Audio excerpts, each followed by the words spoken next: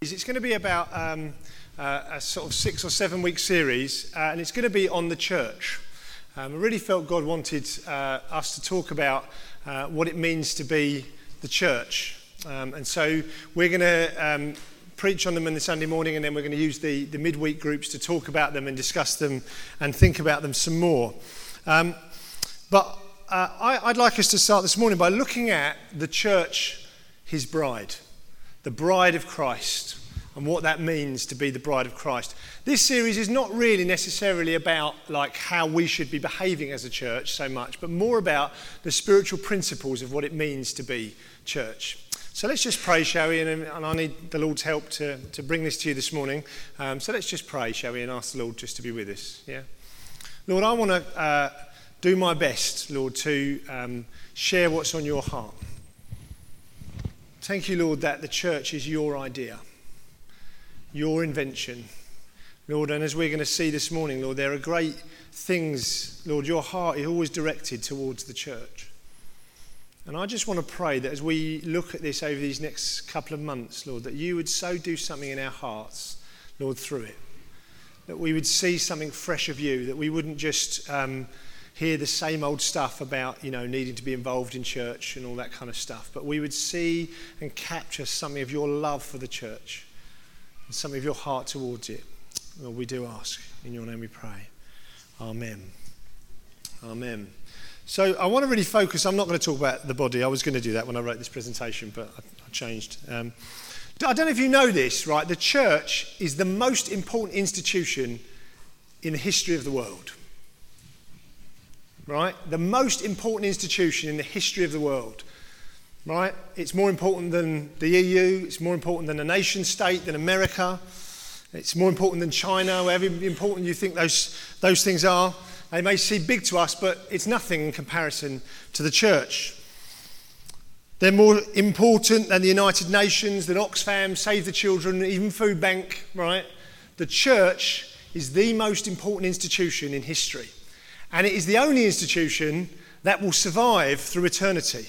Every other, if you do any reading of any history, you realise that nations come and go. But one thing that does not come and go is the church. And the church is the immovable. It's a bit like other things like nations are a bit like snowflakes that land in our hands. They're here for a moment and gone. But the church lasts forever. It is an immovable giant that will stand through history in all its glory. It's often said that the history of the world is actually the history of the church. And I believe that to be true. I don't know if any of you know about the Notting Hill Carnival, right? And all the colour and the pageantry and all the razzmatazz of, the Notting Hill Carnival will be like a grey suit, drab and boring compared to the splendour of the bride of Christ. Amen? And, all our great universities, all our great think tanks, all the people that think they've got Brexit figured out, right? Okay, we know them to be foolish. But all of those people that are clever are nothing compared to the wisdom of God that is revealed through the church. So why then is the church the most important institution in history? And it's this, very simple. It's the only one that Jesus has put himself into.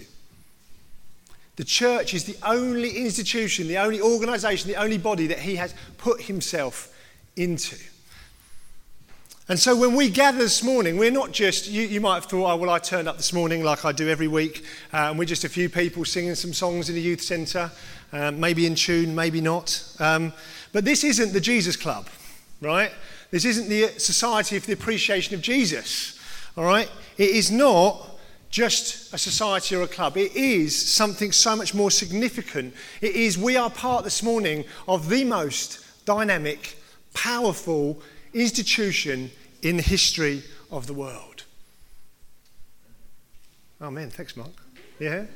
It is unbelievably significant. I don't want us this morning to feel like what we're doing here is insignificant. And I think often we don't get how significant eternally the church really is. How what we are doing here today matters and will speak throughout eternity. You think, I'm just thinking about Sunday lunch, right?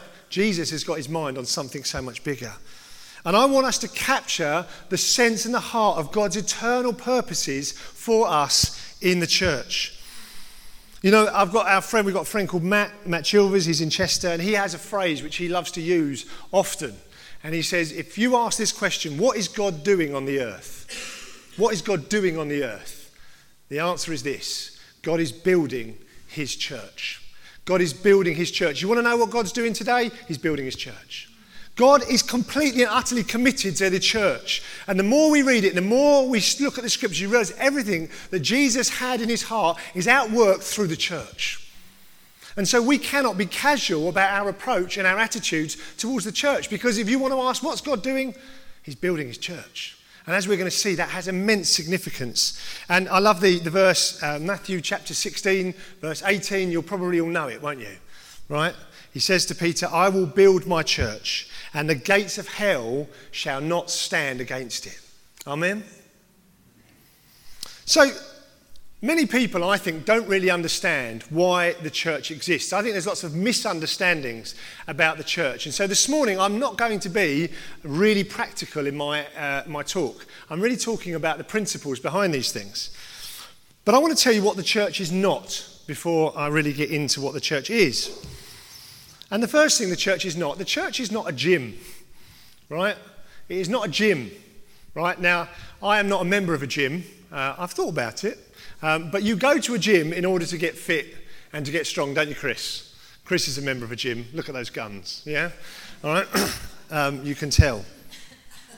But the church is not a place where the church is not primarily a place for Christians to basically kind of get fit spiritually, right? The church is not fundamentally or primarily a place for Christians to come and to find their identity and their calling and their purpose. That is not primarily its function. And let me tell you why the church is not primarily a gym. If the church is primarily a gym, who is at the centre of the church? Me. So the church is about me getting spiritually fit and healthy and all of those things. And the church, we could be subtly convinced that the church exists for my needs. Or the church exists to help me fulfill my dreams. And I'm sorry to break it to you, right? You are not the centre of God's plans. But neither am I, right? If we see the church as a gym or a personal support package, we are setting ourselves up for disappointment. Because sooner or later, hands up, oh no, let's not do hands up, that would be a bad thing. The church lets us down, doesn't it? The church can't fulfill our personal development needs or whatever it might be. The church is not primarily about us. Secondly, and this may be a bit more controversial, but I want to show you from the scriptures why I believe this. The church is not primarily an evangelism machine. The church is not primarily an evangelism machine. There's been a lot of talk about the church being on mission over the last few years, and that the primary function of the church being for mission. And again, I don't want to be controversial, but I want us to look through the scriptures as to why I believe that's the case. And I think much of our thinking has been very influenced by, I'm going to be mean and say American business thinking, but I think it's just general, yeah? A kind of idea that somehow that the church needs to grow, right? And that the main function of the church is to grow the kingdom, right? And expand the kingdom. That's really primarily, and so everything, and subtly what happens if that's the case is that we find ourselves, right, focusing on the success and the value of a local church being on the size that it is. Right? And we can, and particularly I've said this as leaders, you can end up feeling like a failure because your church isn't as big as you think it ought to be. And it means that we can end up focusing on quantity and numbers rather than the state of the church. I'm going to explain and clarify what I mean by that, because what I am not saying is the church does not have to have a responsibility, a massive responsibility to share the gospel, but I will get there. But I'm saying it's primarily, the church's primary function is not mission, it's something else. And so I want us to look, if you have your Bibles, it would be great if you have this passage, because we are going to work through it, from Ephesians chapter 3, verses 8 to 11. And we're going to read it together.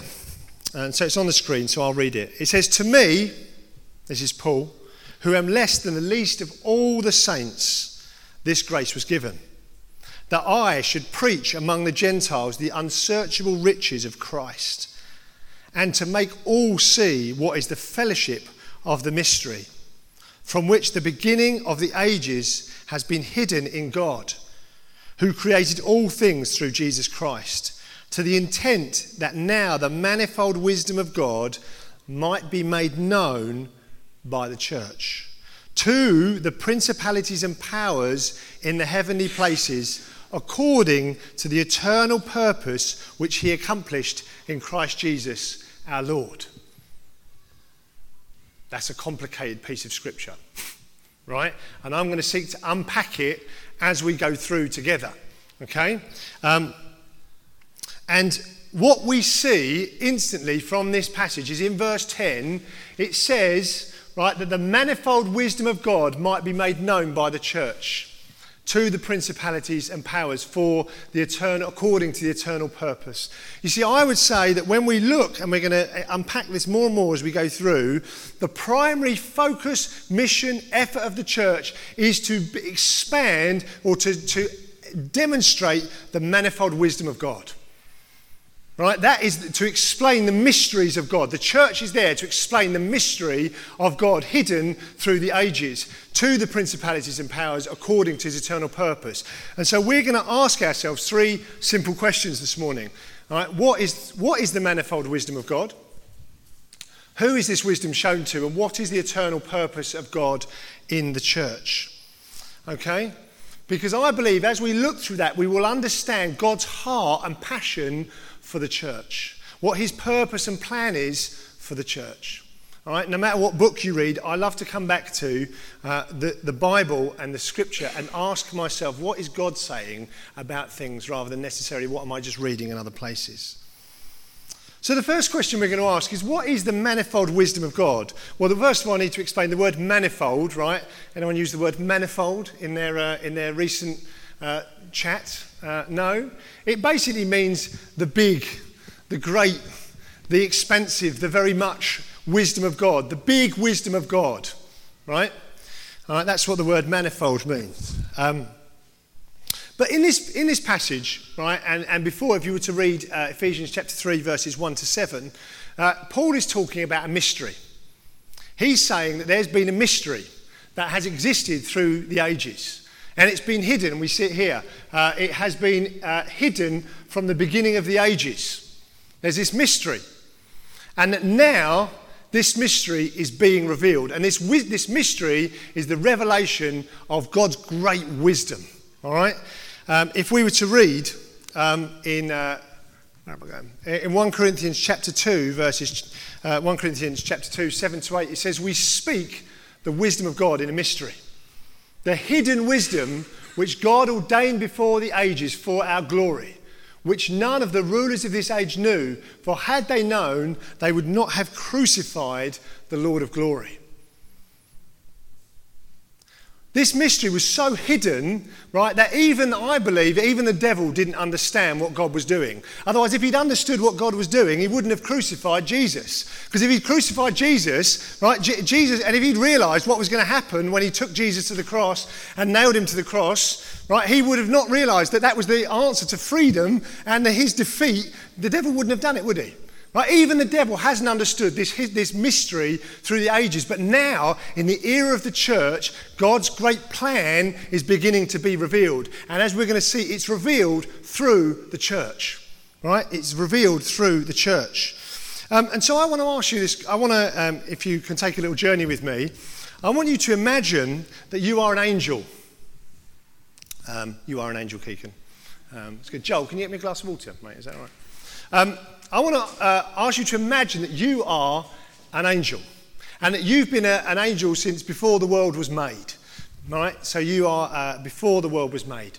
And I want you to imagine that you're looking down and you look at God create the earth. And you've seen God create this beautiful world. And it's just perfect in every way. And as an angel, you're standing back and you are marveling at God's great creative power. You're like, wow, he's created this beautiful earth that's just perfect for humanity to live on it. This is amazing. And then as an angel, the servant of God, you start to see slowly people mess it up, right? And you're thinking, no, God's created this thing perfect. And then humanity is beginning to mess it up. And slowly but surely, the earth is getting more and more broken. But then God creates a special people. I'm just going to... Thanks, Joel. And then God creates a special people, the people of Israel. And he loves them passionately. And as an angel, you're thinking, wow, doesn't he protect them? And he cares for them. And he watches over them. But even this people of Israel, they still just keep messing it up again and again. And as an angel, you're watching and thinking, oh, why do you make such a mess of this? It's such a shame. But not only that, the people of Israel begin to reject God himself. They go and they worship other gods. And you, as the angel who's been there since the foundation of the world, you're looking and thinking, guys, what are you doing? This doesn't make any sense. And you begin to think, has God made some huge mistake? You wonder if the angels are thinking, what has God done? He's created this perfect race and he's put on it a people that are completely useless. They keep making a mess of it. And then, finally, God sends his son Jesus. And if you're an angel at this point, you're thinking, right, okay, now God's got it. He's going to send his son and his son's going to sort out the mess. And his son goes down to earth. And first of all, you think, okay, he's going down as a baby. Okay, right, that's interesting. Interesting tactic. But then there's an angel watching and Jesus starts to allow himself to be insulted. Jesus allows himself to be rejected. And he refuses to show the greatness of his power. And then the real unthinkable happens. Jesus allows himself to be killed. Can you imagine being an angel? You must have been distraught. You must think, God, what are you doing? You created this world. It was perfect. They've messed it up. Then you send your son and now they've killed him as well. What is going on? And suddenly, 3 days after that, you realise, you start to get a handle on what God is really doing. Yeah, you're an angel. You suddenly see Jesus returning out of the depths of hell with the keys to hell and Hades. Amen? Right? And he has defeated death. He's defeated the devil. And finally, the angel like, wow, I never saw that coming. That was a mystery. I just didn't get it. I didn't see it. What a plot twist. Right? God, you really are powerful. You really are amazing. You are all the things that I thought you were in the beginning. Are you following me? Yeah? But now, you think, wow, this is amazing. God is victorious. God is powerful. Jesus deserves all of our praise. Isn't this amazing? But then he starts to do something even more special. He starts to create a new nation. It says we are a new nation, a new special people, a new humanity. And this humanity is not just about one type of people, one group from Israel with one type of bloodline. This is a new humanity that is every race, every colour, every tribe, every tongue, right? Whether you are clever, whether you are not so clever, whether you have got loads of money or haven't got any money, whether you come from the upper classes or whether you come from the lower classes, there is no distinction anymore. This is a new kind of people. And you're thinking to yourself, wow, God, this is incredible. Why on earth would you do this? But the mystery is still not fully revealed. So God creates these people thinking, wow, okay, I've seen this before. Right, God's redeemed these people. He's defeated death. Now he's created a special people, but surely these people are going to mess it up. But they don't. Because slowly but surely the work of Christ in a heart transforms them. And slowly, instead of the church making a mess of it like Israel did, they have the power to live free from sin. And they have the power to start living like Jesus. And they forgive each other. And they love each other, and they care for each other, and they die for each other, and they're there in a way that's just completely unrivaled in the whole world. And you're an angel at this point, and you're thinking, wow, this is unbelievable wisdom. No one would have ever come up with this kind of plan, right? No one would have come up with a plan like the church. Just look at us, right? Look around this room, and you ask yourself the question, would Tessie and I, in a natural sense, be friends? No, right? She comes from the other side of the world in India, but here she is, and she is part of us, right? Okay? Would I be friends with Esther? Probably not, right? Okay? Because she doesn't like me very much, yeah? But you see, what you see in the church is the revealed wisdom of God. It's like this is a mystery that's been hidden. The angels didn't get it. The devil didn't get it. Nobody got it. And suddenly Jesus comes. But it wasn't just that Jesus came back. That wasn't the complete mystery. The mystery is that he is revealing it in the church, because instead of before the failed humanity that couldn't do it, that couldn't live up to it, that couldn't meet God's standards, the church is different. It's completely different. And yeah, it makes mistakes and it messes itself up and it gets into knots at times. But overall, the church continues to grow and continues to love. And you know what? The angels must be sitting there and thinking, boy, this is amazing. God, you are so wise, so clever. Never would I have thought of such a crazy plan. But look at it working. And so you see, when we gather this morning, right? When we gather this morning and we're praising God, the angels are watching. Do you know that? Do you know that, Tony? The angels are watching you sing. And they're sitting there and they're not singing, oh, isn't Tony got an amazing voice? Right? They're definitely not saying that, right? But what they are saying is they're just saying, Lord, how clever are you, God, that you have made this people to worship you together. And when we make a cup of tea for one another, and we love one another, and we care for one another, the angels are looking, thinking, this is just amazing. God, you are so wise. This mystery that's been hidden is now being fully revealed. And so when we think about the church, you need to realise it's not just any old group of people that you happen to have turned up to on a Sunday. When we gather, and we do what God wants us to do, and we live like Jesus, we are expressing the manifold wisdom, the amazing, great, magnificent wisdom of God that's been hidden through the ages and now is being revealed. There were people like Abraham that would have died almost to see this. And we get it here. And we take it for granted sometimes, don't we? But this is the second question that I asked. The second question I answered was who is this wisdom shown to? So who is the wisdom shown to? And we've already talked about it, really. The manifold wisdom of God is primarily shown to the principalities and the powers. Isn't it interesting? The church has a spiritual significance, which I think us, in our very kind of natural way, we do not fully grasp or understand. Now, the devil, as we've talked about this morning, the devil fears the church. Do you know that? I don't believe the devil fears me very much, right? Okay, I think on my own I'm pretty weak, really. And I'm not really made much power to the Lord. But do you know, the devil, I believe, and the principalities and the power, they fear the church.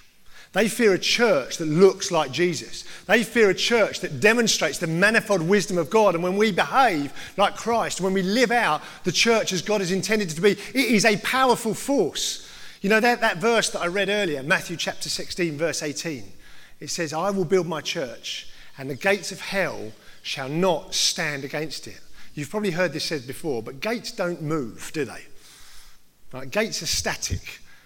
What God is saying is that the gates that the devil puts up, the walls the devil puts up, they cannot stand against the church moving forward. But when the church moves forward together as God intended, because I believe, right, that there is some power that is demonstrated when we come together and we gather as a church. We are not just speaking to one another, we are speaking to the principalities and the powers. And you may think that's irrelevant this morning.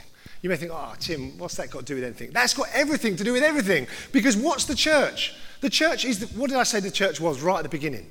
Test you. Were you in, Tanner? No, you weren't. Never mind. The church is the only institution which what? The only what's that?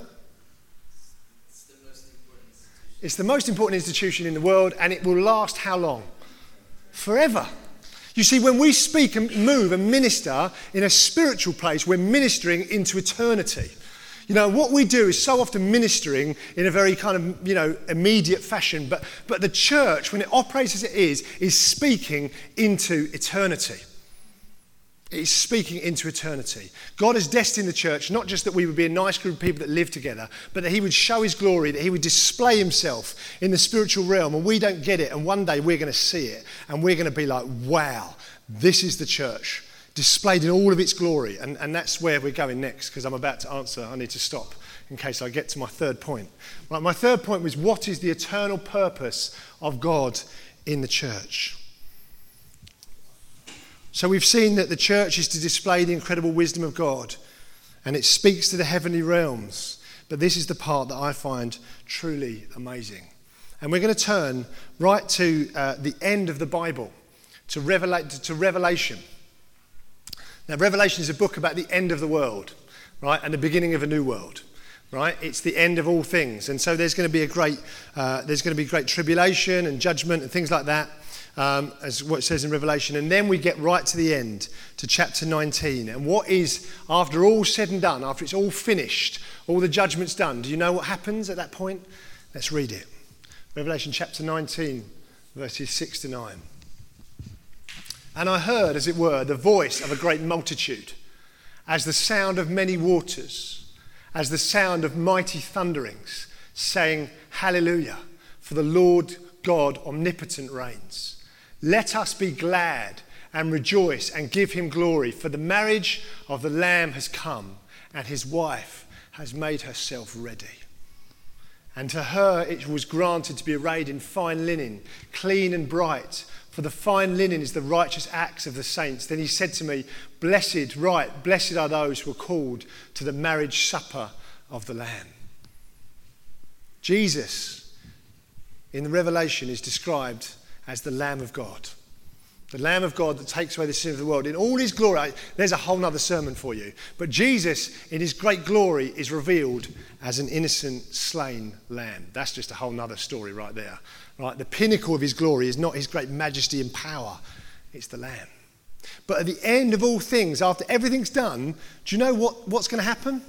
What's going to happen is this. This is the point that Jesus gets the reward for that which he has died for. And what has he died for? He's died for his bride. It says in Revelation chapter 21, verses 2 and 3, Then I, John, saw the holy city, New Jerusalem, coming down out of heaven from God, prepared as a bride adorned for her husband. And I heard a loud voice from heaven saying, Behold, the tabernacle of God is with men, and he will dwell with them, and they shall be his people. God himself will be with them and be their God.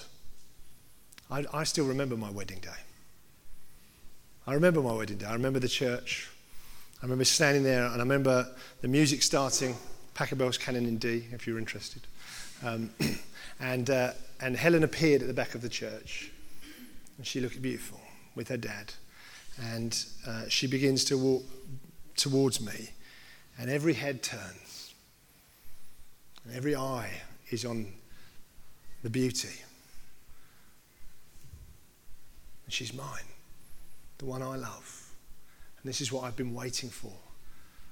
I've been looking forward to my whole life, even if I hadn't really understood it this moment. And that's why.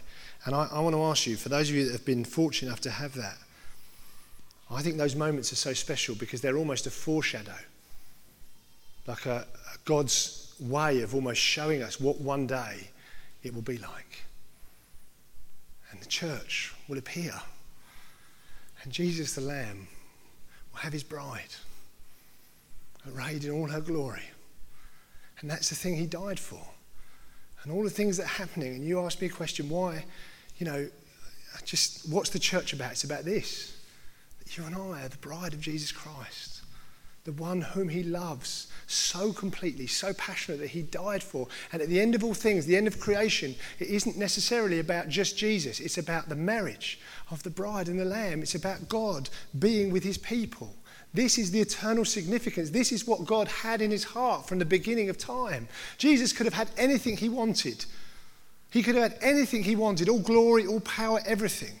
And what did he choose? He chooses the church. The church is his bride. And so I want us to read Ephesians chapter 5. And normally this passage is about the relationship between a husband and a wife. And it is about that practically.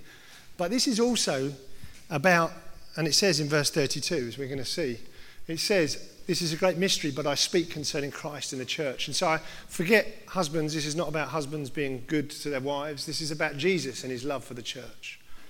It says, husbands, love your wives, just as Christ loved the church and gave himself for her. He died on the cross that he might sanctify and cleanse her with the washing of the water by the word, that he might present her to himself, a glorious church, not having spot or wrinkle or any such thing, but that she should be holy and without blemish. So husbands ought to love their wives as their own bodies. He who loves his wife loves himself. For no one ever hated his own flesh, but nourishes and cherishes it just as the Lord does the church. For we are members of his body, his flesh and his bones. For this reason, a man shall leave his father and mother and be joined to his wife, and the two shall become one flesh. This is a great mystery, but I speak concerning Christ and the church. Jesus loves the church. Jesus loves the church. And you see, this is why when I look at the scripture and you say, what is the primary function of the church? What's the primary objective of the church? It's this.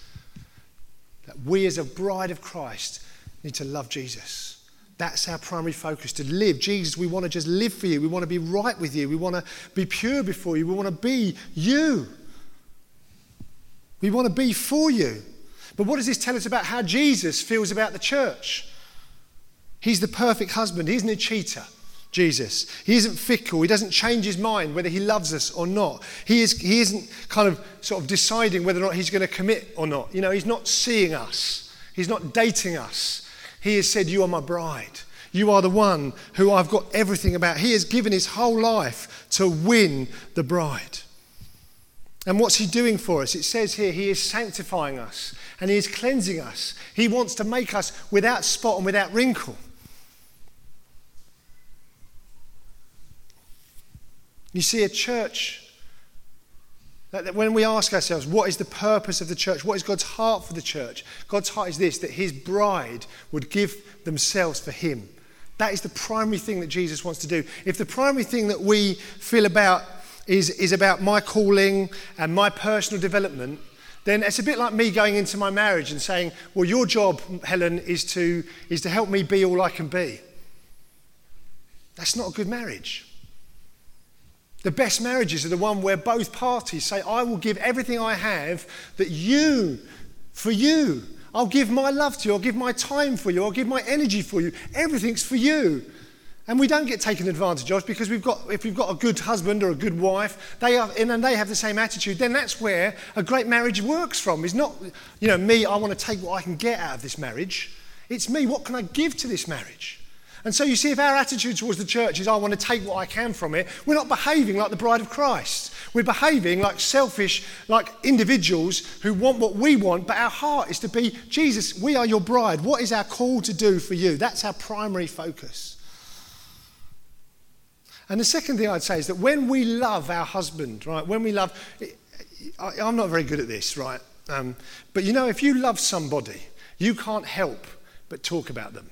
Right, as much as it makes me sick, right, okay, these people that post photos of their wedding anniversary or something on Facebook, and it's like, so blessed to have this man in my life after 29 years or whatever it is, and I just feel a little bit sick in the pit of my stomach. But it's true in a sense. Their heart is, I just want to tell the world about how much I love this guy or how much I love this woman.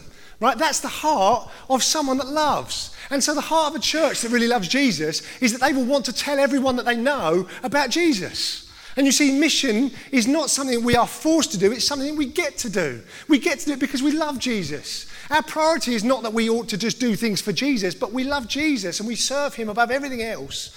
I'm going very quickly now, aren't I? But I'm excited, right?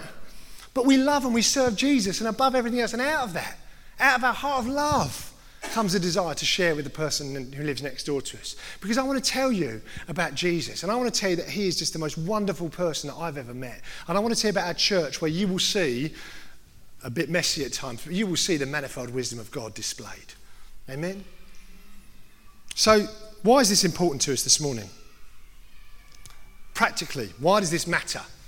Right, okay, Tim, you've given us all this good talk about the purpose of the church, the heart of God towards his church, the love that he has. So how should we respond? Well, first of all, this is real simple. If Jesus loves the church, then so should we. If Jesus loves the church, then so should we.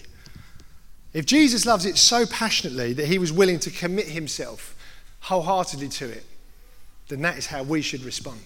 The church is anyone that's been part of church for any kind of length of time, there's a few people that have not been in church so long here. I just want to just say to you, right, you just be prepared, right? Okay, the church will inevitably, right, let you down, right? The church will inevitably make a mess of things, but that doesn't stop us, or shouldn't stop us, loving the church, because Jesus loves the church in all of its brokenness, all of its mess, all of its confusion.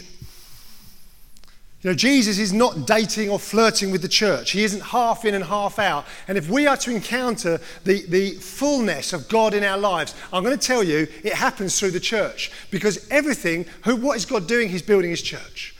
How does God reveal himself? Through his church. How's the manifold wisdom of God displayed? Through his church. So if you want to find Jesus, how are you going to do it? You're going to have to find it, I'm afraid, through the church. And I'm not saying that doesn't mean you don't have a personal relationship with God. Of course you do, right? But I'm saying the church is such a crucial part of that experience. You cannot have a Christian life and live it on your own, or just kind of flipping and flopping inside of our church. You'll never find the fullness of God in that, I'm afraid. The devil is always seeking to undermine the church. And so how does he do it? He does it through division. He does it through sin. But I would say in our era, he does it through individualism. The way the devil wants to unpick the church in our era is individualism. The church exists for me. And it's all about me. And it's about me, me, me. And we need to say, Lord, if you love the church as much as this, that it's your bride, then I have to love it too, despite all of its spots and wrinkles. So that's the first thing that we need to do. The second is this, is that whether you like it or not, you are part of the church. As soon as you are saved, right, you are part of God's global church. But God's global church is expressed through local expressions, through local churches, okay? And whether you like it or not, if you are saved, God will add you to one. You might not like it very much, but God will add you to one. And I want to say this to you. I don't believe you can join a church. I don't believe you can. I don't believe you can join a church. You might think you can, but you can't, right? God adds you. God adds you to his church, right? And you know what I find funny about that is that often the local church that God has added us to is not the one that we would choose. You know, you might say, well, I prefer this style up the road, or I prefer, the way that they serve, this church down the road, they serve real coffee with like really fancy biscuits. Like, that's where it's at. And to be honest, the preaching in this place is quite dull. And I might even disagree with some of the things they say, but worst of all, I don't even like some of the people in that church, right? But whether you like it or not, what I find funny is that God adds you to a church, and you has not got anything you can do about it, right? Except resist him, and eventually you're going to get into all kinds of trouble, right? And do you know what, if I'm honest, right, in my natural man, my natural Tim, I wouldn't be leading this church. I'd be leading a church of 500. Right? That's what I'd love to do, right? That's what I used to think I'd love to do, right? But God added me to this place, and whether you like it or not, you are stuck with me, right? You are stuck with me. I'm not going anywhere. God is going to have to tear me away from this place. And I'm not kidding with you, right? I love this church so much. I love the expression of this church. I love who it is. I've got no intention of going anywhere until the Lord moves me on. Because do you know what? You might think, oh, we're an odd group. And we are, right? Okay? Just look at Tenno, right? Okay? But God has made us a church. And if God's added you, tough, right? You just got to get on with it and love it. And if the Lord hasn't added you, go to the place where God has added you. But what's amazing about the church is that we are all part of it, whether we like it or not, and we are all part of a local church, and we have to live it out, and we have to express the manifold wisdom of God. And so this morning as I finish, I want to just encourage you to catch an aroma of the ultimate, to catch an aroma of eternity, that this church, River Church, in 2019 may be nothing special, but it is incredibly special, because it is speaking to the principalities and powers of the manifold wisdom, the amazing wisdom of God, that this group of nuts, kind of slightly odd people, can really love each other and care for each other and be something special and be an expression of Jesus. And one day, it'll be us walking down the aisle. And we'll look at Jesus. And he will have his bride. And in that moment, you will realise, wow, all these years, it's been for this. Amen. Let's pray. Lord, I just want to say thank you.